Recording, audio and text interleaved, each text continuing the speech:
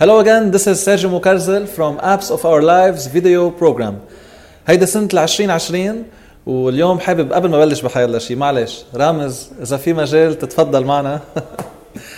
The man يلي خلف الكواليس يلي هو أساس كل شيء خاصه بالستارت اب منت. رامز طويل على طول بيكون ورا الكواليس، قليل كتير بيطلع على قدام الكاميرا، بس اليوم حبينا هيك تريبيوت لك. ثانك يو سو ماتش لك. ثانك يو عم تعطينا الاوبورتونيتي لنا كلنا. اور بليجر. ثانك يو سو ماتش. ثانك يو حبيبي. سو بسنه 2020 رح افتتحها بمقوله قالها صديقنا المدرب على المهارات الحياتيه جو خوري. قالنا قبل ما تخلص سنة 2019 قال بتمنى لكم بسنة 2020 تكون سنتكم 20/20. ما في أفضل تمني من هيك أنا بقدر لكم إياه. مشان هيك أول حلقة رح تكون معنا اليوم رح نكون عم نتطرق لموضوع كتير مهم.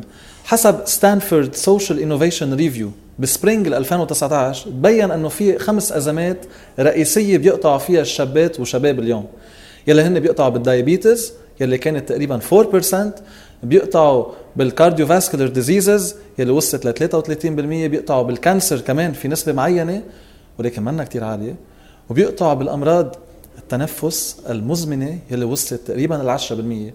وأكتر سبب عم بيكون كرايسس لليوث عم بيقطعوا فيه أزمة عم بيشكلنا إياهم لقلنا نحن شباب والصبايا، المنتل هيلث، الصحة العقلية.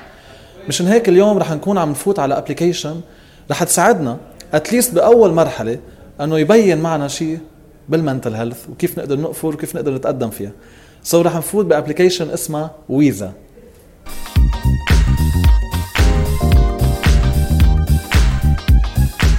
فإذا لما نفوت على الابليكيشن مثل ما شفتوا أول شيء بتحط لنا personalize your space. نحن choose challenges that you relate to and I will try to help you. فإذا هالابليكيشن مبلش من الأول. let's say أنا مبلش بسنة 2020 مبلش عندي مشاكل بالموتيفيشن، بالورك ستريس، بالإكزام ستريس، بالبريغننسي، ما بعتقد أنا عندي بريغننسي، باللو انرجي أو سيلف استيم. رح نجرب هون نحط سيلف استيم مثلا. let's say طلعنا لفوق حطينا عندي مشاكل بالنوم، بالموتيفيشن I need this motivation, work stress, relationships. That's all for now. Once منفوت على الابليكيشن منشوف قدامنا my space, talk, self care, visualize happiness, start a new chat. ومثل ما هون مبين عنا continue conversation from 3 months ago. بمحل أنا بلشت بconversation من 3 أشهر لورا وهلأ أنا بقدر كمله أو بقدر كون عم بلش بمحل جديد. talk to therapist if you need more, talk to a psychologist. في information نحن بنقدر نبلش فيها. I'm gonna try to demonstrate هلأ أول move. رح نعمل start a new chat ومثل ما شايفين عنا فوق we can add a therapist. بلشت ويزا هي عم تعطينا glad you're back buddy how are you today. إذا أنا مني كتير مبسوط أو إذا أنا مبسوط بعلي أو ببطل سمايلي. رح نزلها نزول don't even ask. هلقد أنا كتير زعلان. I click on it. What happened friend. مثل ما شايفين ببلش في الconversation. Lebanon tough situations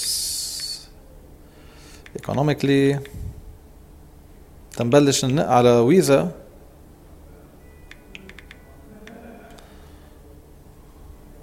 تكون هي عم تساعدنا شوي لنشوف شو بدها تعمل economically. نصعبها شوي عليها. نحن ناطرين مثل ما عم تشوفوا كأنه في شخص قاعد حدكم، كأنه في حدا عم بيقول I understand how that can feel. Talking to me about it will help. Buddy tell me more.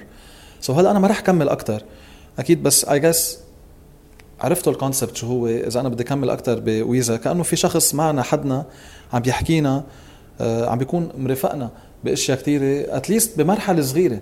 مش يعني I don't need a therapist، مش يعني I don't need a psychologist، مش يعني I don't need a life coach أو a business coach أو حدا أو a friend أنه يكون معي، بس أتليست بهيدا التليفون اللي هو موجود قدامي اللي موجود حدي I can do anything بهذا الموضوع. بوصل لمحل مثل ما شايفين فوق visualize happiness, transform out of sleep. رح أعمل let's say for happiness. كمان بيكون عم يبلش في another conversation. نحن وويزا عم تاخد conversation عم نحكي عن الهابينس، وهون بتكون هي عم بتساعدنا أكتر بالvisualizing بالاشياء اللي انا بكون عم بقررها، اذا انا بدي happiness اذا انا بدي شيء تاني. رح كون كمان عم نوقف هون مثل ما شايفين. I can't think of anything, let's do this. أنا بقدر كمل conversation مثل ما أنا بدي.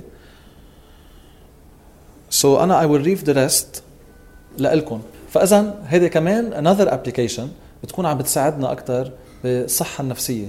إذا حابين نفضفض، إذا حابين at least نبلش بمرحلة جديدة.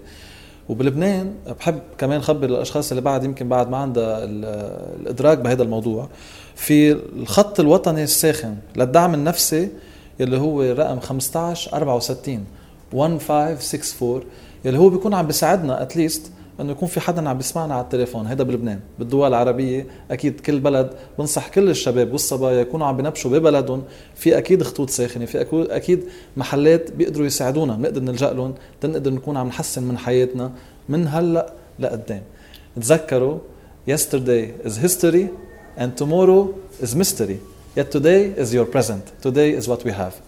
بشوفكم next week.